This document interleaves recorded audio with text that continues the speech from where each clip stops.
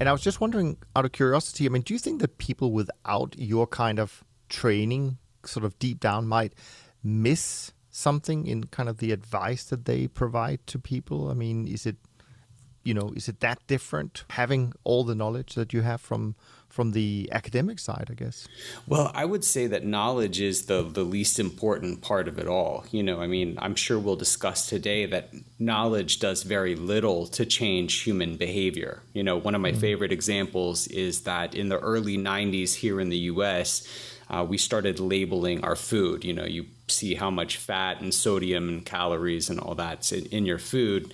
And since that time, the U.S. population is twice as fat and, 3 times as morbidly obese. And so just knowledge by itself does very little. But for me, having spent thousands of hours sitting across from people who are having the worst day of their life, training in empathy and training in connecting with people is immensely valuable when giving advice. Knowledge is unfortunately not all that valuable. No, that's true.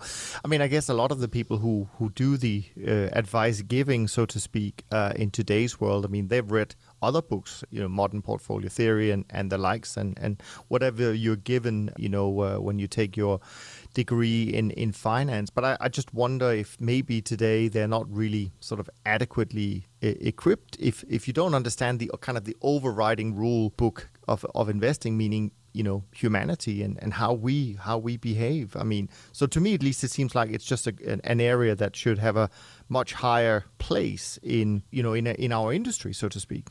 Well, I'm absolutely with you, and I think one of the things that you learn as you study trading, as you study financial markets, is that human beings are, of course, the bottommost turtle, right? They're the fundamental element of capital markets. And so I think you're exactly right. And interestingly, the U.S. has been a little slow, I think, to embrace this. I think Western Europe far exceeded and preceded the U.S. adoption of behavioral finance. And I'm proud to say that we're catching up a little bit. But yeah, I think this is a bigger deal in Europe still than it is here. And it's absolutely the most important thing an investor could study.